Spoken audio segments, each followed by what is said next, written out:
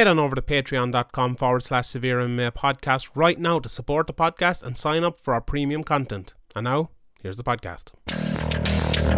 The pride of Limerick, a young man named Sean Sheehan. The MMA media, Don Graham McDonald. The Severe MMA people that are coming to the local shows way before everyone else. I see them coming up and they're getting their shot, and I'm proud that people are coming up with me. Welcome everybody. It's episode 204 of the world's best MMA podcast, the Severe MMA podcast. My name is Sean Sheehan, and joining me today, like every week, is the Zion Williamson of Irish MMA media, and this is your yearly man flu episode of the Severe MMA podcast, as I'm half dying here, but I'm almost through it anyway, so I'm not too bad. How are you anyway, Graham? You're one of these men who give men a bad name for moaning about things. You get a bit of a sniffle and you're man flu this, man, can't get out of bed, fucking milking it. What? How? I'm here doing a fucking podcast 5 times a year. You're like fucking man flu. You say that like I usually get it once a year, but the odd time twice a year. No, I get it. I get it around like when the weather changes a bit. See, it's getting a bit hotter now, so I get a touch of the old man flu, and it's debilitating. It's a really debilitating disease. Nothing but a snowflake. How dare you? I'm the toughest man alive. What the fuck are you talking about? I'm a pure animal altogether. But anyway. Typical Limerickman. Actually, Limerick are playing Dublin here in about an hour in the League Hurling semi-finals. Are you dying excited for that? Yeah, hurling, yeah. Like at hockey, though, Dublin will. Yeah, well, you wouldn't know to be Tipperary last time out, so it could be close. There you go. I have no idea really, but I just Dublin aren't very good at it. Well, Dublin, Ireland, same thing. How dare you. Anyway, before we get into the podcast, let me give a shout out to some of our new Patreon subscribers: Justin Chong Lee, Drew Satterfield, Amy, Connor Stewart, Philly Byrne, Kean, Luke Nicholson, James Cleary, James, Mark, and a few more as well. Thanks everybody for signing up. If you want to sign up like all those people, patreon.com/Severe MMA podcast. We've loads of stuff up this week, so it'll probably be a good time to sign up. And I've a good guest as well coming on Tuesday. I don't want to say who it is yet in case I die of the man flu and can't get him on, so there is that. Anyway, also with guests as well, you never know you have the person until you actually have the person. With this guest though, I'm actually pretty sure that he will come on, because he's like said he'd come on like 3 times after I've asked him, because I'm very bad at making sure. So most guys will be like, oh yeah, sure, I'll see you, it'll either be like Tuesday evening or like Friday morning I'll be able to, so I'll see you one of those times. I'm like, oh yeah, I contact him Tuesday evening, let's make it Saturday instead. Okay, oh yeah, no bother. But yeah, this fella seems like he actually will come on, but so there you go anyway. But anyway, Stephen Wonderboy Thompson, my boy, against the Wonder Boy, as he was called, like Cormier. What do you call him? What do you call him? The Wonder Boy. The Wonder Boy. I like that actually. It's a little bit better. This, like, I tweeted during the fight that this is the real Wonder Boy, and then people were obviously tweeting afterwards like, "Oh, delete this," and it was the real Wonder Boy though. For that first couple of rounds, almost. It was like he was fighting like he's fake Wonder Boy. Yeah, well, flat earth. Yeah. Oh god. North Korea. But he was fighting like himself. He was throwing straight down the middle, throwing that lovely jab right down the middle, hitting him with high kicks. He was blocking everything Pettis was throwing, apart from the body kicks, which if you listen to the rewatch last week, that's the one shot I was kind of picking out for Pettis. That he could hit him with was those body shots, and he did it very well in the first round, but in the second round they kind of fell away. But it was just, I suppose, before we get to the knockout and stuff like that, this fight was going, it's kind of almost exactly as I thought, except Wonderboy was maybe fighting better and doing better and more dominant than I thought. How did you see it, and was it kind of going how you thought it was going to go? Yeah, pretty much. I think the range was always going to be a big advantage for Wonderboy, and he tried to use that, as he always fights long, and evasive. And I think Pettis they talked about in the commentary, he was doing well to return kicks and to just kind of not let Wonderboy settle in fully, even though Wonderboy was being more aggressive than usual, or not than usual than in recent fights. It's obviously cost him in the end, but he had the round in the bag and he's still pressing forward with a few seconds to go. But I don't know. Wonderboy, it just seems like he doesn't really care that much when he loses compared to other fighters. Maybe he's just such a nice guy that he takes it on the chin, but maybe it's a lack of I don't know, killer instinct or something, or I don't know what it is. There's just something lacking there that I think he has all the talent to be like the top guy in the division, to be the best in the world, but there's something missing there in terms of, I don't know, he's just too lax in some fights, and then in this fight, obviously, you can get caught. Anybody can get caught, and Pettis is a very good striker. Everybody knows that, but it's kind of, it looks like maybe now Stephen Thompson won't ever make it to the very top, like he should have. You're trying to make me cry here. Is that what you're trying to do? I've the flu. Fucks. You know what I mean, though? There's all the technical abilities, but it's just something's missing in the mentality, or in something, in game planning, or in something. Something's missing. It's funny, like, because I don't think this is the fight to actually say that after. I think he got caught. I think he got caught here, but I do agree with you, though. Like, there's always a bit of the devil in lads, you know, who are the best in the world, whether it's, you know, McGregor, or whether it's John Jones, or Anderson Silva, or whatever, you know, like, even GSP with the whole greasing thing, as you were always saying and all, like, I could never ever imagine Wonderboy doing that, or holding a towel to make weight, or holding it. It doesn't mean that much to him. Yeah. Like, I don't know. I don't know if it's that either. He's just he is like, okay, people always say I'm a martial artist. He's a proper martial artist, like, you know. He's too nice. I think that's his problem. He's actually just too nice. That's his problem, I think. And I think another problem of his is that he said last night that was his first knockout in 80 fights. And when you say you've 80 fights, and I know a lot of them are kickboxing and point fighting and all, but still, that's a lot on your body to take, you know, and to keep going and still fight at the highest level, ranked number 3 in the world. Like, I remember Chad Ochocinco, the American wide receiver, will talk before about, you know, you only have a certain amount of sprints in your body. You only have a certain amount of goals you can go over, you know, and say, like, if you've, I don't know, 10,000 sprints, every time you take one, you're taking one off the future ones, you know. And it's okay, Wonderboy is a type of fighter who mightn't get caught that much, but he's still in there fighting, he's still in there sparring, he's still in there, you know, that work on his body is still happening through 80 fights, through years of training. He's a lifelong martial artist who's 36 years old and who has his hands down by his side when he fights. So if you lose a split second in reflexes or head movement, you can end up, maybe 5 years ago you would have slipped a punch, or the rest of your career you would have slipped a punch, but this time you get knocked out, so that can be the difference as well. And it's funny to say it in this fight as well, because he was fighting so well. He was slipping them all perfectly against, you know, what should be a smaller, faster man. It was so easy for him for the first 9.5 minutes. He was like as I said, the jab down through the middle, the head kicks coming over top. Like, he said it himself afterwards when he was in the hospital and he was doing that Q&A, and he was very disappointed in that. So I don't think the loss is the easiest thing for him to take either. But no, it's definitely not happy days I lost, but I don't know if it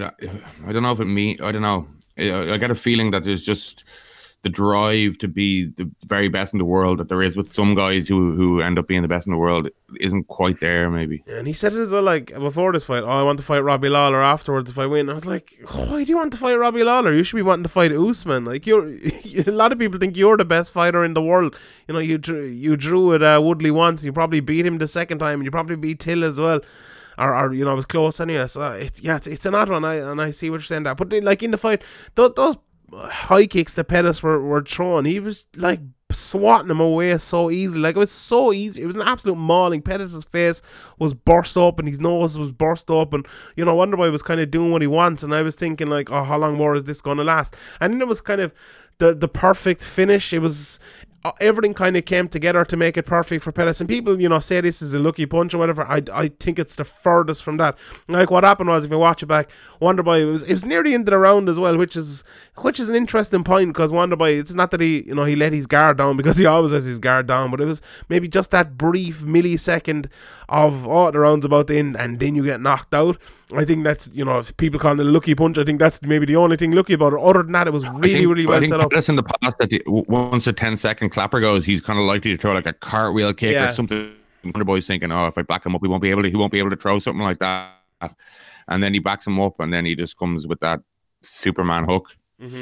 Like, how he landed it was really, really good, because you know what Wonderboy does, he throws that front leg side kick, kind of the front kick right to the stomach or to the solar plexus, and he does that to kick you out of range. So like, let's say the mid part, there's a line between Wonderboy and Pettis where kind of both their jabs are just on range, so they're right in the pocket, right?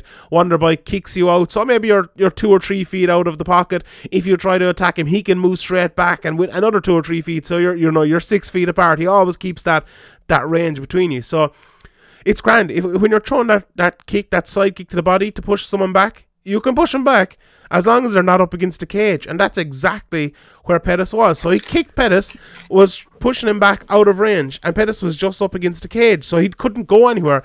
Then the problem was that Wonderboy didn't move back quick enough. His feet stayed still in the middle of the cage, right in front of, or well, not in the middle of the cage, up against the cage, right in front of Pettis, and then the little step he took back was not big enough because Pettis closed that distance really quickly with that kind of hop forward and Superman punch. Like if Pettis had just thrown a normal punch there or a big hook over the top, it wouldn't have landed. It was the fact he closed the distance quicker with the Superman punch that got him the knockout against Wonderboy. So it was all those things kind of went together. It was Wonderboy throwing the kick that had usually pushed the guy out of range, but it couldn't push him out of range because he just hopped off the cage. Then it was Wonderboy not getting back quick enough, and then it was Pettis hopping and leaping forward those extra 2 feet that are necessary to close the distance against Wonderboy, someone who it's almost impossible to close the distance against. So it was perfect. It was a perfect formula for a KO, a big shot over the top. And when you are Wonderboy, and when you keep your guard down like that, if you're caught like that, in a position where someone can close that distance quicker than you can open the distance, you're getting knocked out. And that is, you live by the sword, you die by the sword. When you fight, when you're a karateka like Wonderboy, and you get caught like that, you're going to get knocked out because you leave yourself so open. You're standing there with your chin in the air. You know, the thing in boxing they always tell you not to do, but in karate, that's what they do. But that can certainly play against you, and it played against Wonderboy here. But fair play to Pettis. We talk a lot obviously about Wonderboy. Knockout, like absolutely beautiful knockout. Like well, just to make sure, because Wonderboy's been rocked hard before by Woodley and managed to survive. Woodley, I think, went for a guillotine on him when he had him rocked, but Pettis just straight into the hammer fist and gave him no time to recover if he was going to recover, which I don't think he would have, because he went down hard on the initial Superman punch, but. Pettis was very quick to react. He was beaten up, but he had that killer instinct, put the fight. If Wonderboy keeps moving, he can kind of crawl back to his stool, and that fight can go on. Yeah, and I agree with you. I don't think he would have got up from that punch. I think the initial punch knocked him out. But Pettis as well is someone who obviously I come on here a lot and talk about his inability to fight off the cage, his inability to stop guys backing him up, and this was the anathema to that. Like this is how you fight off the cage. This is what I wanted Anthony Pettis to do all the time. Everyone knows I'm obviously a big Wonderboy fan, but if there was ever a way for Wonderboy to lose, it was Anthony Pettis doing what I've kind of been calling for him to do for the last 4 years on this podcast. So it made me happy in a way watching this fight, because he did it. And it's funny because Pettis is if you Showtime Pettis. What do you remember as the biggest moment of Showtime Pettis' career? The one thing everyone always remembers Showtime Pettis for. What is it? The Benson Henderson WEC jumping off the cage Showtime kick. Exactly. He's pushed against the cage. He jumps off the cage and almost knocks the guy out with a big super kick. This one. Well, in that one, he was they were both kind of just against the cage at a kind of side angle, and he just ran on the cage. Normally, what Anthony Pettis would do in that position against the guy who likes to grind against people like Benson Henderson does, he'd basically push himself against the cage, try to go in a guillotine. Okay, he might get it, every 4 fights, but then he's probably going to get taken down with it. That's Pettis' big problem, and against strikers as well, he doesn't. He just gets pushed against the cage and gets beaten like that. Look like he did against Max Holloway. Okay, Max Holloway is very, very good and everything, but if he could do this more, or attack more coming off the cage, or just push himself off the cage more, he'd be such a great fighter. He's already a great fighter, but if he did that more, he'd be so great. Like the 2 biggest wins of his career, or the 2 biggest moments of his career, are both in the position where he's absolutely terrible. So Anthony Pettis, he has it in his pocket, or he has it in his locker, and that's why I get so frustrated at times with Anthony Pettis, because he can do things like this, and I want to see him do things like this, even if it's Wonderboy, who everyone knows I have soft spots for. It's great to see Pettis doing it. And what about Cowboy Cerrone's after taking a fight with Ali Quinta here? Conor McGregor's looking for a fight. I don't want to see the Diaz 3 fight now. I really don't. I've seen it twice already. I don't want to see it again. I've always wanted to see Conor McGregor versus Anthony Pettis. Pettis is talking about fighting at, he fought at 70. He wants to fight at 55. Maybe even light welterweight, something like that. What do you think of Conor McGregor versus Anthony Pettis in July, International Fight Week? I was kind of expecting Pettis to call him out when he was talking. He said to Stanios he wants to get that back. He didn't mention Conor. When he said, I got a couple of fights I still want at lightweight, but he didn't mention McGregor. I was surprised, because McGregor's kind of in there waiting. This, as you mentioned, the Cerrone fight was announced, so Conor's not going to be fighting him next. It doesn't look like, but you never know with Cerrone. He could have a couple of fights in a couple of weeks, but the Diaz fight you can just keep in your back pocket. You don't need to do it now. There's no need. There's no clamour for it at the moment. I'd say just hold on to it, but you need to get McGregor back in there, I suppose, if he wants to get back in there.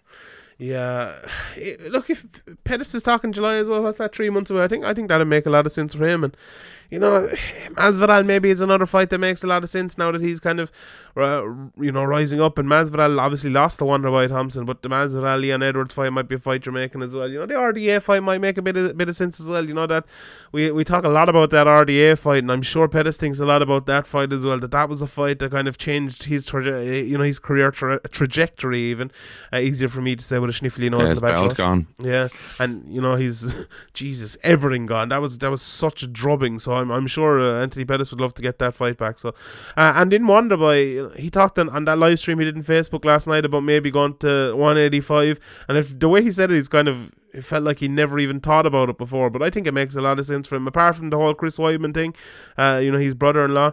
So I think that's the move for Anthony Pettis, or for Wonderboy Thompson even. But it was a fun fight anyway. He's got a win over the champion Whitaker as well, so an impressive win. So he doesn't seem to want the Usman fight. So if he doesn't want the Usman fight, then I think 185 makes sense. But I don't know if he's planning it, or if it's just maybe if they offer me the right fight. Yeah, sure. Let's see what happens anyway. I was thinking about doing like star ratings for MMA fights. Like Dave Meltzer does for the wrestling. Well, like what star rating would you give? I think it has to be a good back and forth fight, an exciting fight. How many stars? 5, is it? 5 stars. Yeah, I think this is a solid 3.5 star matchup, because Wonderboy was really good, Pettis wasn't great, but then you had the unbelievable comeback and the big fairy tale knockout. I think it's up there. I'm looking at Gustafsson versus Jones 1 being like a 5-star matchup or whatever, or Gilbert Melendez versus Diego Sanchez. I think this is up there. It was a sort of fight that it's not a great fight for 9 minutes because it's such a drubbing and it's such a one-sided fight, but then the comeback makes it great, makes it kind of a classic fight and a highlight reel knockout as well. And these things do happen in MMA, don't they? Yeah, they certainly do. I'd probably give it a 4-star. I think I think the knockout was really, really impressive, just because it's against somebody as good at evading shots as Wonderboy, and you don't get many openings, and Pettis took that opening very, very well. And then he capitulated, and he made sure with the coffin nails as well, like he was taking no chances in the end, the clock expiring or anything like that. Mm-hmm. It was, as some people would call it, a styles clash. But anyway, I think we should do that. Every main event we should give it a star rating. So let's do that from now on. People remind us. Then the rest of the card, there really, really wasn't much. Curtis Blades versus Justin Willis, as I described it on Twitter, was like a knockoff Daniel Cormier, Derek Lewis. Blades just kind of lifting him up and throwing him down on the ground and making it really, really easy for him, for himself. Justin Willis he's not a top fighter. Let's be honest here about that. Then John Makdessi versus Jesus Pinedo which was one of the most boring fights I've seen in a long time. It was just nothing happened basically for 3 rounds.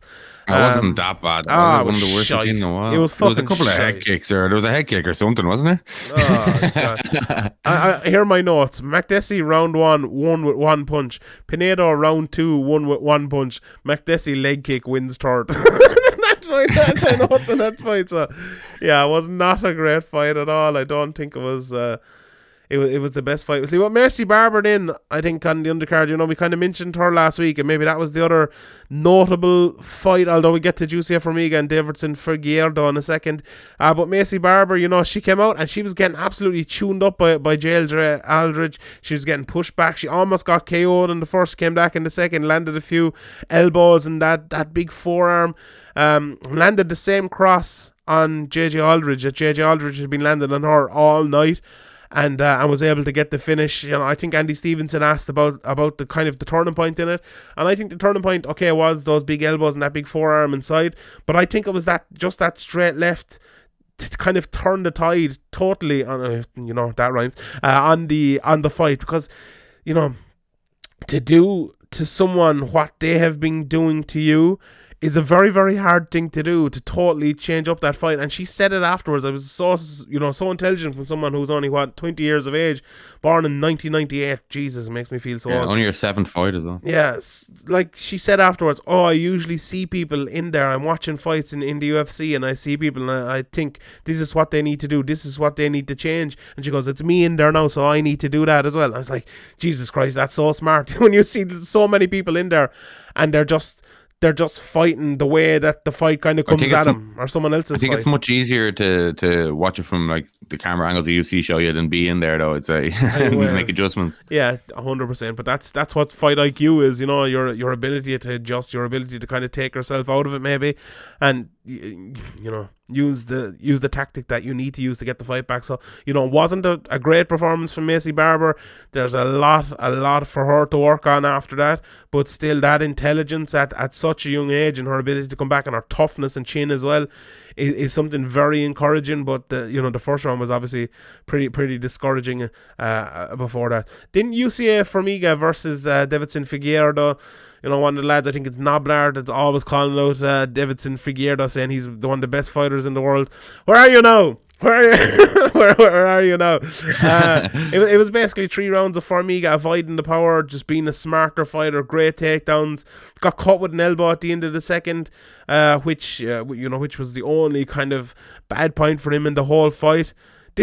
Formiga's such a great fighter, isn't he? And looking at Formiga, I always look at him and say, okay, this guy's never got a title shot, and he's been beaten by Joseph Benavidez, I think, and Henry Cejudo and John Dodson. I was like, this guy has been beaten by like 4 guys who have fought for a title shot. He's really good, and everyone still says the flyweight division is so light, and Demetrius Johnson was always only fighting shite lads. It's like, what are you talking about? Like, look how good he is. Look how he beat a guy he's so good on the ground, especially when he gets the back. And you always watch a fight differently when you have a bet on. And I had a bet on, and it was the last of my accumulator was Formiga by submission. Mm-hmm. So it's always different when you're watching it, because you're just like, will you take us back and choke him?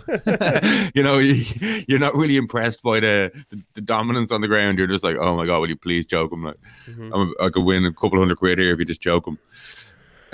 So yeah, I was kind of watching it in that mind frame.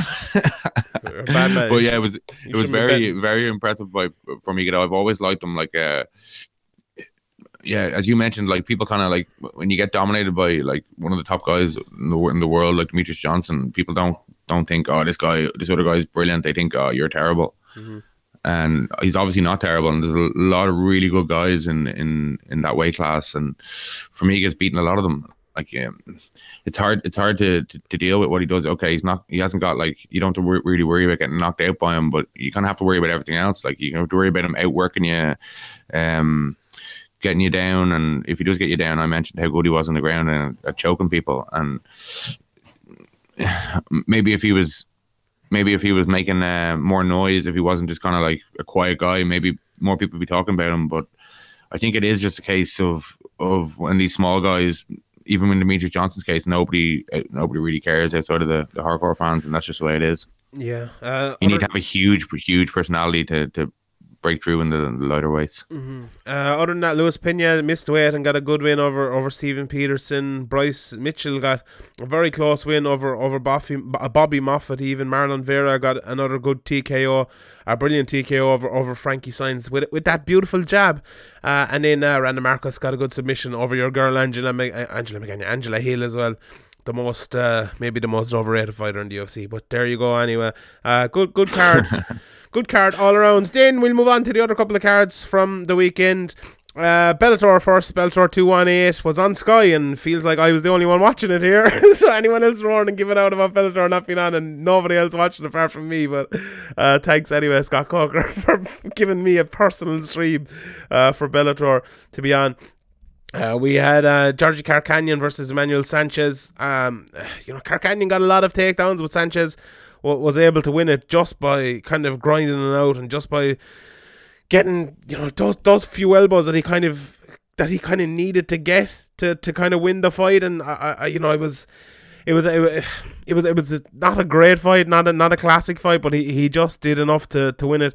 Linton Vassell then against Valentin Moldanovsky, a good win for Moldanovsky as well in there. Anatoly Tokov, who people will remember from the Fedor fight against Fabio Maldonado. He almost got knocked out and then came back and got a front choke of his own. That was a really impressive win. I want to look out for as well Norbert Novinyi. He's fighting out of London. I think his father is an Olympic I don't say Olympic medalist, but he's an Olympic wrestler as well. This guy's grappling looks absolutely legit. He won by front choke as well there, so he's definitely one to look out for here coming up in the next while. And then, not a great card by Bellator, but it's good to be able to watch it and just be able to talk about it here and be able to see guys like Novinyi coming through, or like Tokov or Emmanuel Sanchez and Karkanyan in the main event. And there's another one coming up next week as well, so that's another card we'll be able to obviously watch. Just on that, yeah, I haven't got Sky at the moment, in Sky Sports News. So has Bellator been promoted a lot on Sky Sports News, or has it been mentioned at all? Or I haven't been watching Sky Sports News that often. Maybe someone can let us know. I remember before the Dublin fights, I was watching it a bit, and they were, it was coming up on the side thing and all. I'm not sure though. I haven't been watching it that much recently. I've just been busy and sick and shit as well. So, I don't know. Maybe someone can let us know, or we'll have a look before next week. But you would think it would be. We kind of mentioned that at the time when they signed it. Maybe for the big cards in London, or the big card in Dublin, or let's say if Rory McDonald is fighting or something like that. But I don't think this is kind of the run of the mill fight card that the likes of me and you and maybe four others, Andy Stevenson and fucking Mr. Podge will watch, but Mr. Podge in Australia, I think. But anyway, and no one else will watch. So it's one of those cards. So maybe they're not going to be talking about this. And next week's card is kind of like that as well. Saidawad, Brandon Gritz is a good fight, but not lots of people will be watching. Andrei Koreshkov is coming back there as well. Joe Schilling is coming back. He's fighting Keith Berry, an experienced guy as well. So AJ Matthews, David Rickles as well. Not a bad card. Sean Bunch is on the card as well.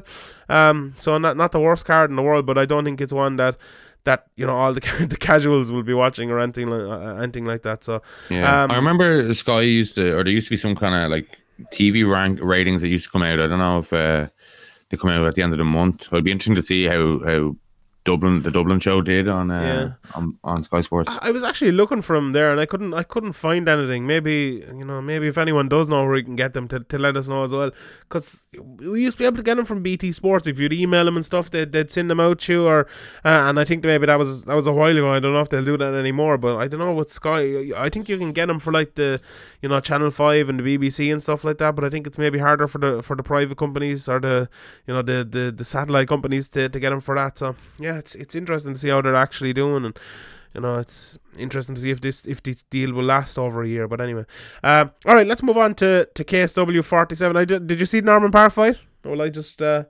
I didn't see it. I just saw the result. Yeah, Norman Park was fighting Boris Minkowski, and look, I thought Boris did enough to win. Watch the back, watch the second round back especially, and it was definitely closer than maybe I thought and a lot of people thought at the time. I still thought Boris just did enough. In the first round he was piecing Norman up with big uppercuts up through the middle. Norman's face was bloodied and beaten, but in kind of classic Norman style, he's stuck in there. You couldn't knock him out. Norman is, say what you want about Norman Park, he is tough as fuck, and he never stops. In the second round, for the first maybe 90 seconds, it was the same again from Boris, but then Norman kind of took a step outside of range, and he was landing a few more jabs from the outside, and definitely getting back into the fight, and got a late takedown there. I thought the first 90 seconds, maybe 2 minutes or so, Boris landed enough big shots, but Norman definitely came back with big shots of his own. So, I didn't think it was as clear as maybe I thought initially, but I still thought Boris had it. And in the third, Norman came in and he got the takedown straight away, and he got the takedown at the end of the second as well, and he got the takedown kind of halfway through the third and won that round pretty clearly. So it was a close fight. You can definitely see what the judges were kind of saying, but a good win for Norman, and especially after that first round, that the heart and the bottle he showed to come back and win that. Norman's record recently has been pretty good since he went out of the UFC, won our Fighter of the Year last year. And, it was a typical Norman performance, a hard-nosed, non-stop performance against a guy who's, 19-8 or something like that. So not a bad record either. And to go into the Lions wins over, Jesse Taylor, John McGuire a couple of years back. They're good wins. So this guy's no joke. And obviously I didn't see the fight, but I saw people disputing it. But Norman fights, a lot of Norman's fights are very close, and he has a kind of way of just grinding out these decisions, and it's a quality that will get you through tough situations. Obviously he's been hurt before in fights, and it's nothing new to him. When you've been in there for a lot of minutes inside the cage, like Norman has, your endurance and your the fight inside you is obviously very high. So he's just got to keep winning. He never should have been cut from the UFC in the first place, in my opinion. 100%. It's probably a style thing. It's like he's not all that exciting. So that's probably the only reason why he's not in the UFC now. 100%. And apart from that in this card, it was a great KSW card. If you haven't seen it, it'd be interesting to go back and watch it. Alexander Illich against Damian Jankowski got one of the best knockouts of the year, a question mark kick, brilliant knockout. Peter Carroll described Jankowski as the Aaron Pico of KSW, and you can definitely see that. Martin Vorshek, who we know from the Ultimate Fighter, got another good win here. Satoshi Ishii, Olympic gold medalist, got a win and not the best fight in the world. Marcin Pudzianowski was fighting against an Olympic weightlifter in Simon Koletsky, and he pulled his grinding. Did you see that? Did you see the end of that fight? It was very odd. Koletsky basically just picked him up. Pudzianowski tore his grind and tapped out. Before that, it was a relatively good fight, between a strongman and a weightlifter. So I was happy enough with it. There was a lot of obviously pushing against the cage, as you always see with Pudzianowski fights, but Koletsky actually looked not bad at all. He doesn't look like a terrible fighter, and maybe against someone else, not named Pudzianowski, it could be a lot better. But you could see a rematch of that as well because of the way it ended. And then in the main event, Phil de Vries got an absolute brilliant display against Thomas Narkun. Obviously the super fight, the light heavyweight champ versus the heavyweight champ, took him down, rode out on top. Narkun looked out of ideas for about 3 rounds, and then at the start of the 5th he came out throwing mad, and he almost finished de Vries, but de Vries kept going, and he won the round on all the judges' cards. I thought Narkun won it, but however, he definitely won the first 4 anyway, de Vries, and the 5th was close after that initial 90-second burst, but it looked like Narkun was that extra bit of weight he was carrying didn't help him either.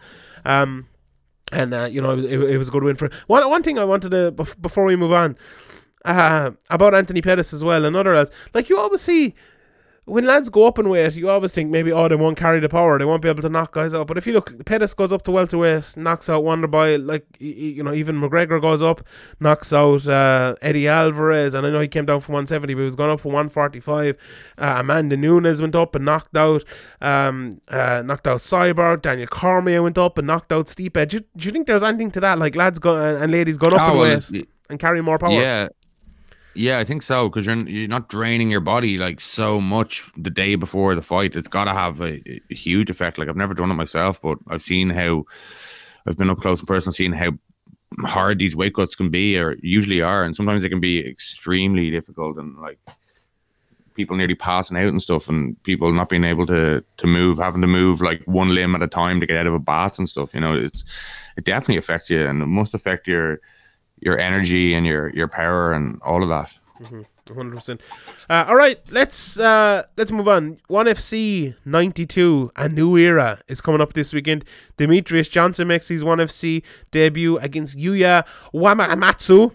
Eddie Alvarez makes his ONE FC debut against Timofey Natsukin. Andy Sauer is on the card. I think there's 3 title fights on this card. 4 title fights on this card. Kevin Bellion against Fabiano Fernandez, two guys we've seen a lot over the years. Very, very good. Angela Lee's fighting on this card. Shinya Aoki is fighting in the main event, and Anglis Nyang is also on this, the 205 champion. So a big card for ONE FC. Interesting to see how Demetrius Johnson gets on. Interesting to see how Eddie Alvarez gets on. Andy Sauer as well is fighting in this card in a kickboxing bout. A guy who's been around for a long time. Gary Tonin as well is on the undercard, who looks like a top prospect coming in from being a jiu-jitsu guy. So a good card for ONE FC, isn't it? You looking forward to this? Not really. What? Yeah, not really. Like, I don't know. It's just I love watching Demetrius Johnson fight, but I like him to fight people who are extremely good as well, like, and who have like a legitimate chance. Like, it is a shame, though, isn't it? Yeah, to see like, yeah, it's like whenever he should be going for like a record, or trying to get his title back, or going for like, if he hadn't lost, going for like a record streak or something, not just fighting some guy in Asia. Yeah, it's like Marouane Fellaini going out and playing in China, isn't it? I'm the best in the world going out and playing with lads who aren't half as good as him. No, just me. But like, do you remember, like when... okay, Rooney's a bad example because he was kind of gone shit, but lads like that going to America, or Zlatan or something, it's like, it's like a lion in a zoo, really, and Demetrius Johnson is probably going to be like that out in ONE FC, and it's very unfortunate. Like, I wanted to see the one thing we always said about Demetrius was he's a great fighter, he's done it all, but we'd love to see him fighting those big fights. I remember at the start of last year, people were asking me, what's the one fight you want to see for the year? And I was like, Demetrius Johnson versus TJ Dillashaw. I want to see that big super fight. TJ came down, and we'll talk about him more in a couple of minutes, but that was the kind of fight I wanted to see. So it's unfortunate we're not seeing those big fights from Demetrius Johnson. And, hopefully they can get Horiguchi in there. I know he's with Ryzen, the other organisation, but maybe they can get him in there. Maybe they can get Formiga if they close down this 125 division, or Davidson Figueiredo or Louis Smolka, or someone in there to get Demetrius Johnson fights. But I don't know if he's going to get any great fights out there at the moment. But sure, look, we shall see. And I'm always excited to see Demetrius Johnson fight, and I'll be watching. And yeah, I'm not like, oh, this is terrible, but like, it's just kind of disappointing that he's not. Like, the UFC have just kind of got rid of him in the division. It may be better than I'm expecting, but I just expect it to be so easy for Demetrius Johnson, and when there's kind of like no, maybe I'm doing the other guy a disservice, and I don't know, and maybe people are there's things in his game that people can see a method of victory, but like, when he fights Henry Cejudo, there's a method of victory. When he fights Joseph Benavidez, like Dodson, any of these guys, there's a method of victory. Like, obviously it's MMA and anything can happen. You go in there and like, you could get caught, but it's just not, there's no kind of, oh, what will happen, or even if he does kind of ragdoll this guy or pull off some amazing suplex armbar, and in the back of your head you'd be thinking, it's only some guy he did to do. It's not like some guy who you've seen in the UFC for years and is class, like, is brilliant technically. Yeah, and as well, like, if a tree falls in the forest and no one's there to see it, does the tree actually fall? That's another thing as well. Demetrius Johnson, is anyone actually going to see this card? That's another thing. It's a shame that a guy this good is probably not going to be seen by anyone, and he's not going to be fighting anyone that anyone cares about him beating. So it's very unfortunate, but look, sure, these things do happen in MMA. And then, moving on, I suppose it's the exact opposite of that. The ultra competitive affair of Edson Barbosa versus my boy Justin Gaethje, your boy Justin Gaethje, coming up next weekend on March 30th in the Wells Fargo Centre in Philadelphia. I suppose a card that Eddie Alvarez would have loved to have been on, being at Philadelphia. By I find it hard to get my head around this Edson Barboza Justin Gaethje match. Like, it's likely going to be Justin Gaethje pushing forward, Edson Barboza throwing leg kicks, Justin Gaethje throwing leg kicks as well, and Edson Barboza trying to land that one big shot, trying to push him off. To me, it feels like Barboza always has a chance in there and will probably land some huge shots in the first 90 seconds, or well, maybe more than 90, round and a half, let's say.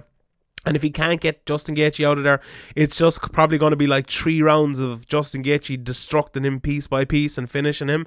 But Barboza has a chance here, doesn't he? You know, Gaethje is, okay, you know, a bigger chance than just a puncher's chance. But Gaethje is so open against a guy like Barboza. Hits so hard and kicks so hard as well. It's not maybe the stylistic nightmare. Okay, it is a stylistic nightmare for Edson Barboza, but it's one maybe that he can use to his advantage to get that big knockout. What do you think? Yeah, I think can he withstand the kind of first round pressure of Gaethje? Because Gaethje will slow down and probably won't use his wrestling, even if the striking's going against him, even though he has good wrestling. So Barboza's probably going to try and strike with him early, and Gaethje's going to try and push him back. So I know Barboza's a favorite here, but I think Gaethje's going to win. But when you're picking Gaethje, really? Yeah. Jesus. Wait, I'm pretty sure I saw that. Hold on, let me double check that. That's mad. Yeah, Barboza's a favorite. Jesus. So I think Barboza kind of in the Khabib fight showed a bit more toughness and grit than he'd shown in previously in his career, maybe when things have gone against him. But I just see Gaethje's initial pressure and being too much. I think he's going to win, but it's hard when Gaethje's going forward like that. He could get caught with a punch or a kick from a very talented striker. But I think it's going to be a war early, and then maybe Gaethje will put him away late in the first or in the second. Yeah, I agree. I don't think it'll be that early. Maybe I think it'll be maybe in the third, because Barboza is very, very tough. You know, third or fourth maybe. But I wouldn't be surprised if it was a kind of a Pettis Wonderboy fight where Gaethje's just beating him up, and then Barboza lands that one big shot. Like Barboza almost did that to Khabib. Remember that? In the third round of that fight, he was getting smashed, and then he landed a huge shot in Khabib, and okay, he didn't almost knock him out or anything. But most lads, you know, if he lands that shot clean, or you know, an extra millimeter to the left or right, and he hits you in the right spot, he could knock you out. So there's always that hope with Barboza, you know, more than most people. So I would have Gaethje as favourite, to be honest, but you know, the bookmakers probably know more than us, and either way it's going to be a really, really great fight. Looking forward to seeing that one. Then after that, there isn't that many great fights on this card. I like the Karolina Kowalkiewicz Michelle Waterson fight. I think that's a really good fight. David Branch, Jack Hermanson. Jack Hermanson has been doing some very good things recently. I'm always a fan of his. Josh Emmett, good to see him back against Michael Johnson. Shaman Moraes is on this card as well, against Shadik Youssef, who's a good up-and-comer. Desmond Green, Ross Pearson, and other than that, Ray Borg is back again against Kyler Phillips. He's fighting a bantamweight now, so you know, that's an interesting one. And Marina Moroz as well is back. Not the best card in the world, is it? No, it really isn't. It's good to see Josh Emmett back, as you mentioned. But like Michael Johnson fight, it'll probably be a good fight, but it's not one year. Like it could be a good fight and it could be exciting, but it's not great. The David Branch, Jack Hermanson fight isn't great. The Michelle Waterson, Karolina Kowalkiewicz fight is a good fight, but looking at the rest of the card, like Paul Craig is fighting some guy who's 6-0. I'm not even going to try and pronounce that name. But yeah, I think these recent cards on like ESPN and these kind of fight nights on ESPN too, they're going to be just one fight at the top, and then the rest are going to be kind of crap, like fights, like not crap, but like not not exciting in any way. Like there's no kind of real importance behind them, bar for the single fighter to win or lose. Like, you know, there's no title implications, or there's no like upcomer is going to be on these cards. But that's fine. Like, you know, it gives these guys, maybe some guy you don't expect, a chance to stand out, I suppose, as well. And it's oversaturation with all these cards. Like it's turning. It's not like boxing now, but it's more like that with a much more main event heavy, or main event reliant. Yeah, cards. Top heavy. Yeah, but not even top heavy. Just main event. Like the co-main event isn't, like, usually in the past you get a good co-main event at least. True. And a good main event, or maybe even another fight on the main event that you're really excited about. But now you'd be lucky to get that. Yeah, that is true. And you know, it's an interesting kind of segue as well, because ESPN have really taken over this week. They've taken all the UFC pay-per-views now. If you're in America, the only way to watch the UFC is on ESPN, and the pay-per-views are not available in demand anymore. They're not available on DirecTV. You can go to, you know, channel 498 on your American version of the Skybox, press the button and order your pay-per-view. You have to go and get the ESPN app. You have to download it. You have to subscribe to ESPN, and when you subscribe to ESPN, you get a $5 off it, because it's a $5 to subscribe to ESPN. Like, it's an interest now. Look, I think America is ahead of us in technology and in apps and in people having Netflix. You know, obviously a lot of people in Ireland have Netflix and stuff as well, but you know, in watching sports like that, the Zone is very prevalent. I think they have like a Fight Pass sort of thing for the NFL and for basketball as well. So, you know, they're more used to it over there, but it's a very, very interesting time, because this is definitely, people are going to lose out here, and the UFC are going to lose out on buys, because I was listening to Dave Meltzer's podcast the other day, and he was talking about the WWE, and obviously they have not the same model, but a similar model. Obviously they're not, they're only $9.99 a month in America and you get all the pay-per-views, whereas the UFC you have to pay the $5 a month, and then you have to pay the £60 as well for the pay-per-views. But he was saying that some people, there's like, I think 40,000 people or 20,000 people, something like that, a few thousand people anyway, who still buy the pay-per-views on television from WWE. And that's because not a lot of people either have a computer or can use a computer or things like that, or they don't have the internet that's strong enough to stream it. There's always going to be a big amount, you know, a large amount of people who do that and want to buy it on television, and now they can't do it. And then there's other people who won't want to subscribe. You know, if I go to somewhere, unless I like it, unless it's the Severe MMA Podcast Patreon, I'm not going to be signing up to subscribe to keep me in it for a year or whatever, just to watch one fight.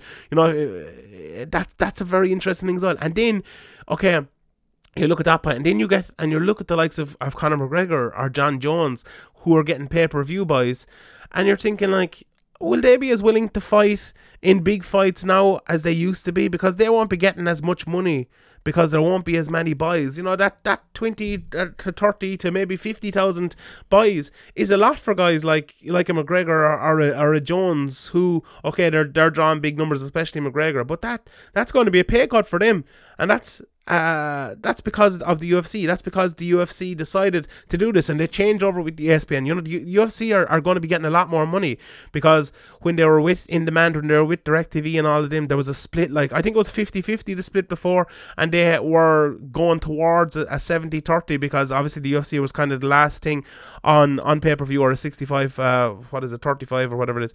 But the UFC are gone now, so they're going to have a bigger percentage, obviously, with ESPN, ESPN Plus, and are going to be getting a lot more money from themselves. Now, whether McGregor and Jones and other guys go in there and renegotiate their contracts to get more money, or a bigger, you could see bigger pay packets, you know, and instead of the 3 million that McGregor or Jones would get from the state commission, maybe that's going to be a 5 million, and then the pay-per-view will be more after that. Maybe something like that's going to happen. But it's an interesting time. And what's your take on the whole thing, as I kind of just ranted away about it there for like 4 minutes? Yeah, it's strange. As you say, like, people who kind of casually want to kind of get it on TV or want to get it last minute kind of can't now. It's a strange one. Young people, okay, are pretty good at using computers and streams, but a lot of people still aren't, and still kind of don't know what they're doing, and are kind of afraid of streams nearly. Mm-hmm.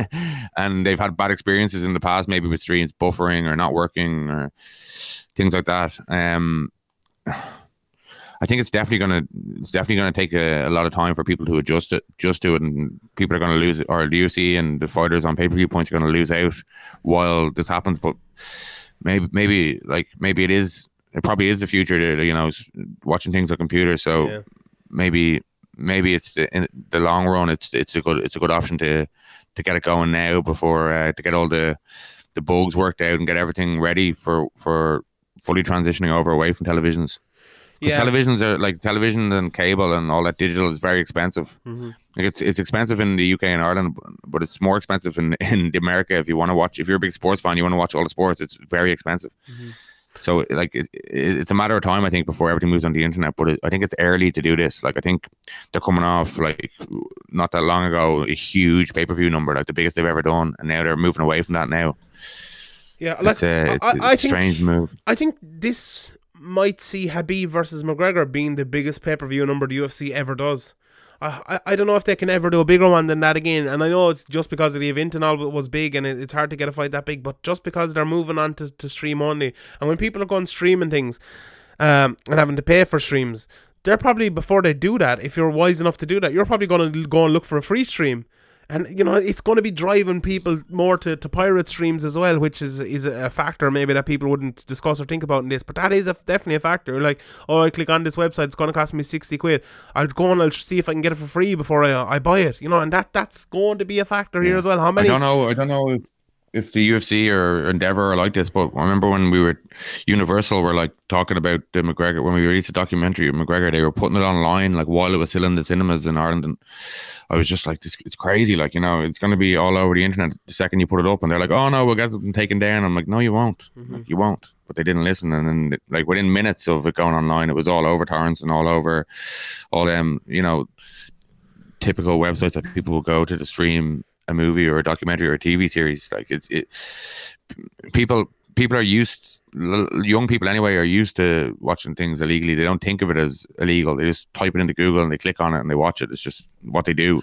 Yeah, and it's even easier now as well with Periscope and all that. You can just get things. Yeah, if you just type in like ESPN to free stream, like, and search around for a few minutes, you're gonna find it. Like, it's not difficult. Mm-hmm. Especially with Twitter now as well, because it's live updating all the time, and it's not getting taken down as quickly as it used to as well. Whether it's Man United, or like you have a WhatsApp group with a few mates, and people are talking about a fight, and then like, oh, do you have a stream for that? Boom, link goes in the WhatsApp group. Mm-hmm. Everybody clicks on it.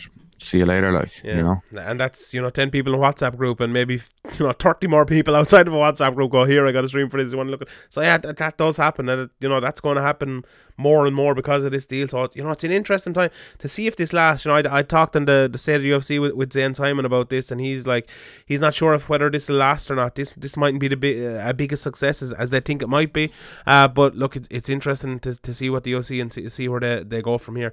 Before we get to the questions, and we did a podcast on this, but TJ Dillashaw failed a drugs test this week. Well, he was flagged by the New York State Athletic Commission. He was banned for a year by New York, and now he's going to be going to obviously arbitration or whatever with USADA to see where this lands him. He relinquished his UFC bantamweight title, and Dana White came out last night and said that Marlon Moraes and Henry Cejudo are going to be fighting for the vacant title.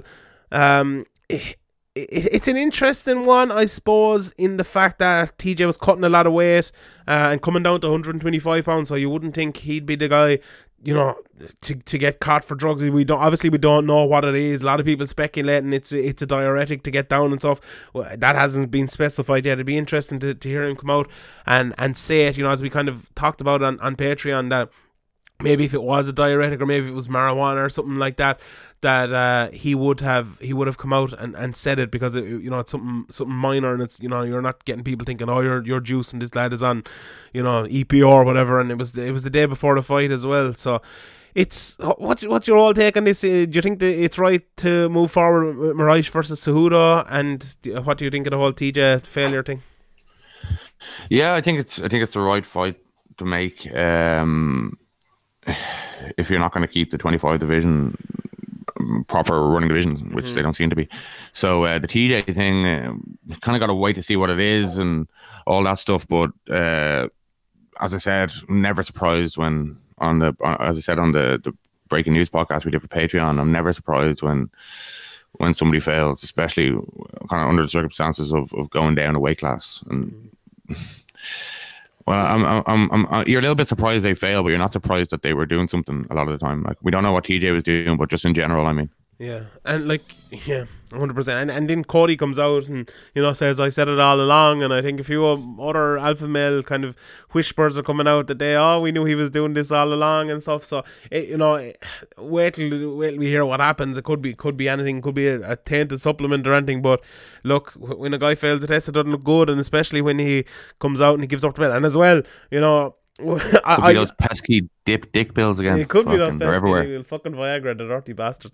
But as I said on that podcast, and I've said it here multiple times, I knew it that this people not being announced having failed the drugs test would only last as long as a champion didn't fail, and then the champion fails, and what happens straight away? This is the second I told you so, is it? Yeah. Of the week. What was the other one? It was the breaking news podcast. You did this as well. Oh yeah, I did this as well. But people haven't heard that, so I have to say it here. But it really is. TJ Dillashaw came out and he broke the news before other people could break it and all or whatever. But he was pushed to do this. We all know it. Let's be honest here. He was talking to the UFC. He was talking to his management, and he was talking about they're obviously the belt. You can't hold up the belt if you're going through a year and a half or 2 years of arbitration. He's going to be banned for a year by Nevada or by New York. Either way, I'd say. So it's. I knew it would only last this long. So. Look, we'll see how it goes. I personally don't think that Henry Cejudo versus Moraes is the fight to make. I think Henry Cejudo versus Joseph Benavidez is the fight to make at 125 and get someone else from Moraes. It's like, I think if Moraes hadn't knocked out Aljamain Sterling in the devastating fashion that he did, I think they'd probably make that fight now, and then they'd make Henry Cejudo versus Joseph Benavidez. But I think it's just kind of unfortunate for the 125 pound division. But Dan as well said last night that he wants to make Formiga versus Joseph Benavidez, and then have the winner of that fight Henry Cejudo. And he didn't really say where they'd fight Henry Cejudo. It kind of half sounded like he said they'd fight at 135, but you'd think with them both being 125ers they'd fight at 125. But it's the waters are very muddy around there, the light bantamweight division there, and in the in between of those. What Dana says right after a fight as well, like, you never really know in the best of times, but especially right after fights, he's just kind of ad-libbing, just kind of saying what pops into his head. That is true as well. That is true. All right, let's move on to the questions here. Sign up Patreon, patreon.com/Severe MMA podcast with Zane Simon on the State of the UFC, a good hour-long podcast there. We had obviously the breaking news podcast, we had rewatches, and there'll be more rewatches coming this week, and that UK MMA show coming up as well here this week. First one here actually from Twitter that I wanted to get there, and we'll get to the Patreon questions then, from Bootneck Andy. He asked about putting your journalism head aside and who do you want to win in fights, and I kind of said that I never really want anyone to win. I just kind of enjoy the fight. And he said to ask you, what do you think, and how do you go in watching fights, and if anyone else kind of feels the same. Like, do you ever go into fights and kind of want to see someone win? I never really do, to be honest. Sometimes when you have like money on guys and stuff like that, I was talking about it earlier, you kind of watch the fight differently. You're just kind of like, if you have a method, you're like, just fucking submit him or just knock him out or whatever. Mm-hmm. Or if somebody's rocked, you're not like, you're like, finish him. You watch it in a different way, like that. But like when I was before, years ago, I had kind of favorite fighters, but now it's just, I like seeing like the best matchups and exciting fights and stuff like that more than I want a guy to win really badly. But sometimes, a guy wins and it does make you feel like, I'm so glad he won. Like, like you kind of mentioned that the Aldo one, it was nice to see him win because he was like, underdog and underestimated, and he'd had a bit of a tough time against McGregor and Max Holloway, and everything had kind of shattered around him, his whole like legacy nearly. Mm-hmm. So that was a kind of, afterwards I was like, yeah, because I did have a kind of Aldo as one of my favorite fighters years and years ago, like, I don't know, WEC days 10 years ago. Mm-hmm. Like when I came into MMA, I'm kind of the same, and I was never really a big fan of anyone. Like, okay, Wonderboy, you could say, was the one lad, and a lot of that is gimmick as well. Like, but I really, I'm a fan of guys because I like their style. Like, I love Diego Sanchez's style. A lot of that is gimmick. He jumps off the bandwagon as he gets knocked out. He's still his body's still warm. I was only joking. All that crap. Like the fucking Kaiser Sosa. He isn't even in the ground yet. He isn't even in the ground yet, John. Have some respect. So sorry, Stephen. I didn't The mean it. Wonder Boy. The Wonder Boy. Wonder Man, Wonder Date, but yeah, on a serious note, I was always just a fan of kind of the fights, and even the one that you could say I'm a fan of Wonder Boy. Last night I wasn't like devastated when he got knocked out. I was like, oh shit, I was shocked more than anything, and I think fights like that are kind of a telltale sign, because obviously before, years ago, I'd be like, oh, I'd hope this guy wins, just before I was covering the sport or whatever, or even the early days, I'm like, oh, I don't like the way that lad was talking Or when shite Kobe or whatever. Covington got in your head rent free. yeah, that happened as well, but yeah, look, yeah, but these days, unless there's a bet or something, or unless it's a non-real comeback fight when you kind of get taken by the fight, but it almost never happens. If I watch fucking 1,000 fights a year, maybe it'll happen once or something. So very, very, very rare. I mentioned the likes of Aldo and the likes of Diego Sanchez. It's not like hoping they win. It's just after they win, you're happy for them because they've gone through so much, or they're such legends or whatever. So I think that's kind of my take on it anyway. Sometimes it happens with BJ Penn where you're hoping he doesn't lose really badly, or it's like, more than hoping he wins. Yeah, it's like, I don't hate Ryan Hall. Please hope you're really sad. Yeah, please don't hurt BJ Penn's head. Please, that's all we ask. Yeah, 100%. All right, Patreon. Was Pettis KOing Wonderboy the biggest upset in a long time? I did not see that coming. It has to be up there, wasn't it? There was one a couple of weeks ago as well. I think it was a big upset. But yeah, it is a big upset. I don't think anyone saw that coming. I didn't see it coming. Can you think of any big upsets that happened recently that were as big as this? Maybe Cejudo versus Dillashaw, although I don't think that was as big an upset as this. And it was an early stoppage as well. As one of the lads over on Twitter, that he's this ongoing joke saying everything when you're knocked out cold, that I think is an early stoppage because I thought Cejudo, when actually you're making a joke yourself, because that was an early stoppage, so fuck you. But anyway, yeah, it was a big shock. Don Stickney, given Pettis' Achilles heel at lightweight was wrestling, does he stand a chance against the bigger, stronger wrestlers at the top of welterweight? Even RDA keeps getting out wrestled at welterweight. Yeah, that's an interesting, but I wouldn't say wrestling totally is his Achilles heel, because Pettis is actually very good from the bottom and he's very good jiu-jitsu, so him getting taken down is not the worst thing you can do. It's him getting pushed against the cage, it's him getting pushed back, and that fighting against the fence, as he did ever so well in this fight, is usually his Achilles heel. But the bigger, more powerful guys, he will struggle against. But saying that as well, yeah, you're talking like Covington, Usman, Woodley, people like that, who are like bigger, much bigger guys than him, who are much better wrestlers than him. But he's tricky off his back. But these are bigger, more powerful guys as well. He would have a speed advantage on the feet. But the blueprint is there to beat him, and people have used it a few times. And Wonderboy is like never going to try and take anybody down. He's there to strike, and Pettis knew that, so he kind of could be more comfortable on the feet, maybe. Yeah, that was kind of my take on the whole fight overall. Both guys were more comfortable because they knew the other guy would just strike with him. I know it's people criticize Wonderboy for having boring fights against Tyron Woodley, but it's hard not to be bored against Tyron Woodley when you're a fighter like Wonderboy. Wonderboy fights Robert Whittaker, he fights Pettis or whoever standing up, and he can show off all these showy things. Then obviously it's a lot better for him. Brian Harrington, is it time for Wonderboy to go to middleweight? I thought he would have went after the second Woodley fight with a win over Whittaker already. It would probably take only at most 2 fights to get the shot. I think it would. And like the thing about it as well is, okay, you mentioned earlier, and we talked about this earlier, that his chin would be better maybe, and he'd have more power and stuff like that.